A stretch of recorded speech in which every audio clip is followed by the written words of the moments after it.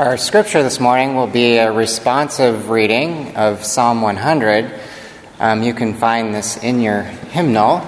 It's number 821, and I'm thinking it will be projected, but if not, you'll find it on number 821 in your hymnal.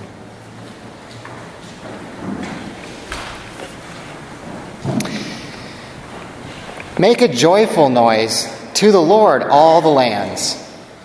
Serve the Lord with gladness. Come into God's presence with singing. Know that the Lord who made us is good. We are the Lord's. We are the people of God, the sheep of God's pasture. Enter God's gates with thanksgiving and God's courts with praise. For the Lord is good. God's steadfast love endures forever. God's faithfulness to all generations. Thank you, Brian, for reading the scriptures from the Psalms. The Psalms are always a wonderful resource for us in the spiritual life. They are a prayer book. They are the prayer book for Jews and for Christians and for people who are seeking. And I'm so glad that they were not edited by the psalmist's kids. Because the psalmist, whoever wrote them, is so vulnerably honest. And it's almost embarrassing at times to read how honest the psalmist is with his struggles in life. In the Psalms, you can read about raw anger, jealousy, resentment, even desire for revenge that the psalmist projects all on God. But always, the psalmist keeps coming back to gratitude and to trust. You can read one of his rants about how angry he is at the enemy and hoping that God would smite them, and how forlorn he feels, how alone, how depressed. And then he says something like, "But I trust in you, O Lord."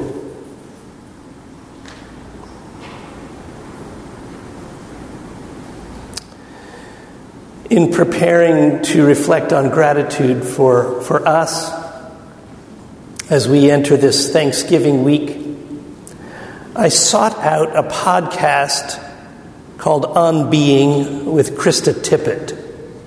Do any of you listen to Krista Tippett on the radio or some podcasts? She had this wonderful hour she spent with David Steindl-Rast, who is in his 90s and has dedicated his whole life to Christ and to the practice of gratitude. Some of you may have seen his TED Talk on gratitude. It's very interesting to see a monk giving a TED Talk.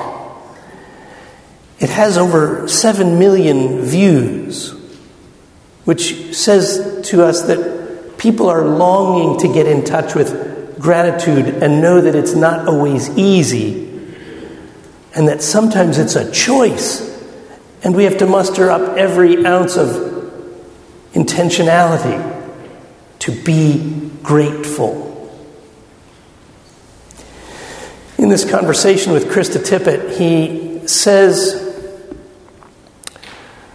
we cannot be grateful for everything, but we can be grateful in every moment. Let me say that again, because that may be really helpful. It's been helpful to me. Maybe it'll be helpful to someone here. We can't be grateful for everything, but we can be grateful in every moment. when he was asked to flesh that out, he said, there are some terrible tragedies in the world. There's some great injustice in the world. We can't be grateful for that. But we can be grateful in the moment of those tragedies or tragic seasons or seasons of injustice, because it can help us clarify what we really believe. It gives us the opportunity to work for justice. It gives us the opportunity to make this world a better place. And so I'm going to list some examples that are humble attempts to illustrate how we might be grateful in the moment in a situation that is terrible. And I sense that the more illustrations we share with one another, the more opportunities we will see that God gives us to practice gratitude. Our daughter Elizabeth was invited by some friends a few weeks ago to go to California and to visit with some friends there. One of her mutual friends moved to Malibu. And so they were visiting there, and we got a call from Liz that said, "Hey, are you watching the news?" And we said, "No." She said, "Turn on the news. There's a fire that's burning out of control. And we're not in danger, but we can see the smoke." And so we FaceTimed with Elizabeth, and we could see the smoke behind her going out over the horizon. She told us about an experience she had at the hotel the next morning. One of those hotels that has the waffle makers and the bagels and the dry cereal and the oatmeal if you want it. And all the tables are kind of right next to each other as people are watching the news. She was at a table, and next to her, she noticed that there were two little kids who were dressed in their pajamas. The mom and dad were dressed in a t-shirt and sweatpants, and she couldn't help but overhear this conversation. The mother was saying to the kids said to the mother, "So all of our stuff is gone?"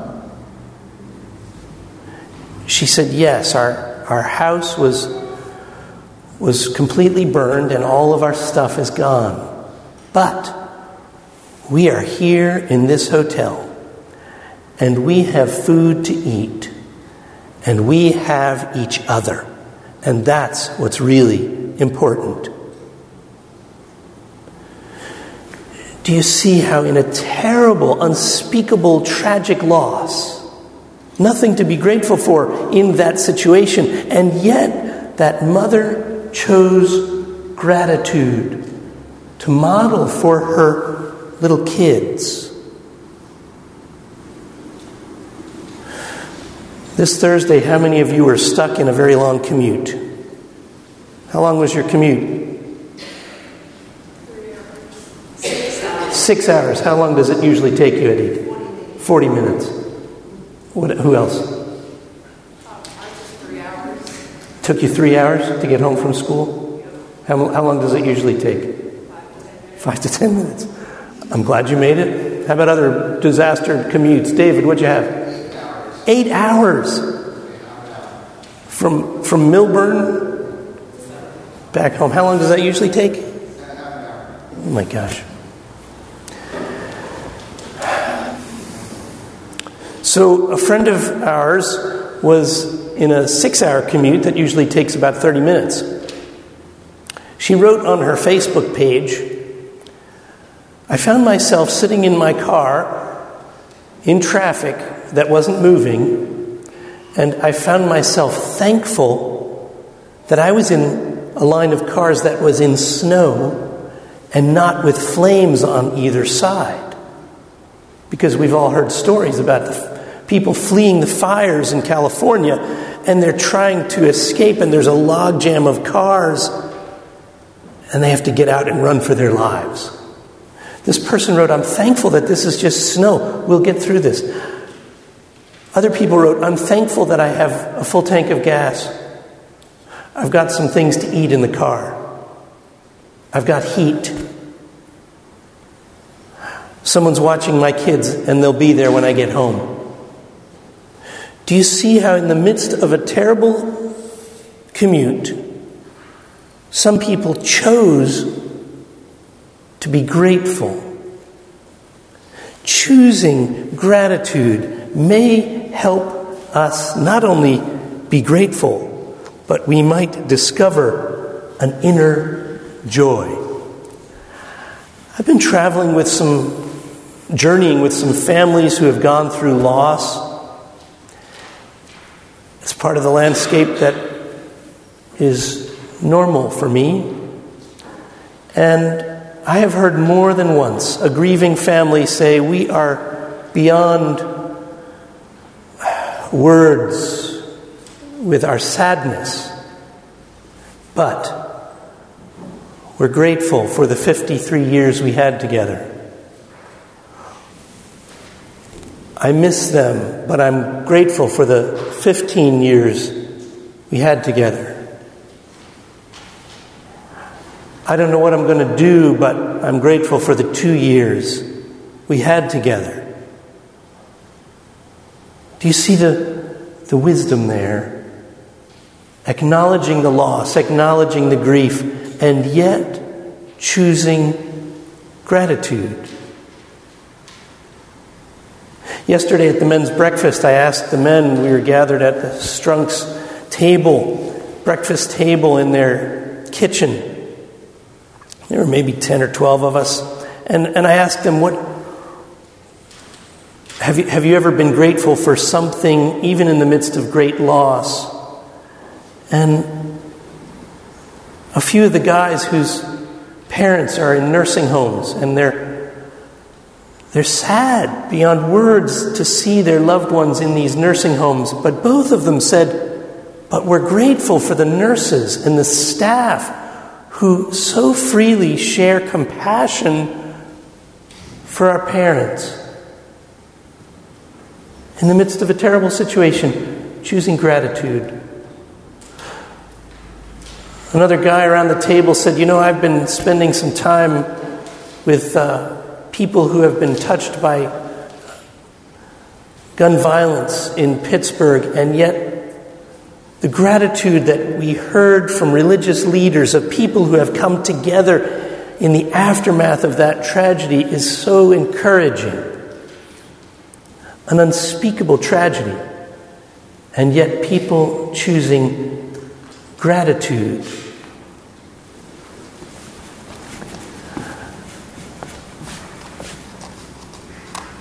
Another gentleman said, my brother lives in a wheelchair. And I'm grateful for every step I take. And I'm grateful for him that he's still here. These are just a few of glimpses of people choosing gratitude. I'm going to end with this. Have you ever been around people who are so pessimistic that you begin to take on their pessimism? Have you been around people who are so unhappy and angry and resentful that it seems like their MO is to make you angry and resentful too? When that happens, don't take on their energy. Don't give them your full attention. You can be a good Christian and do this. Don't give them your full attention because you want to protect your soul from taking on their negative energy.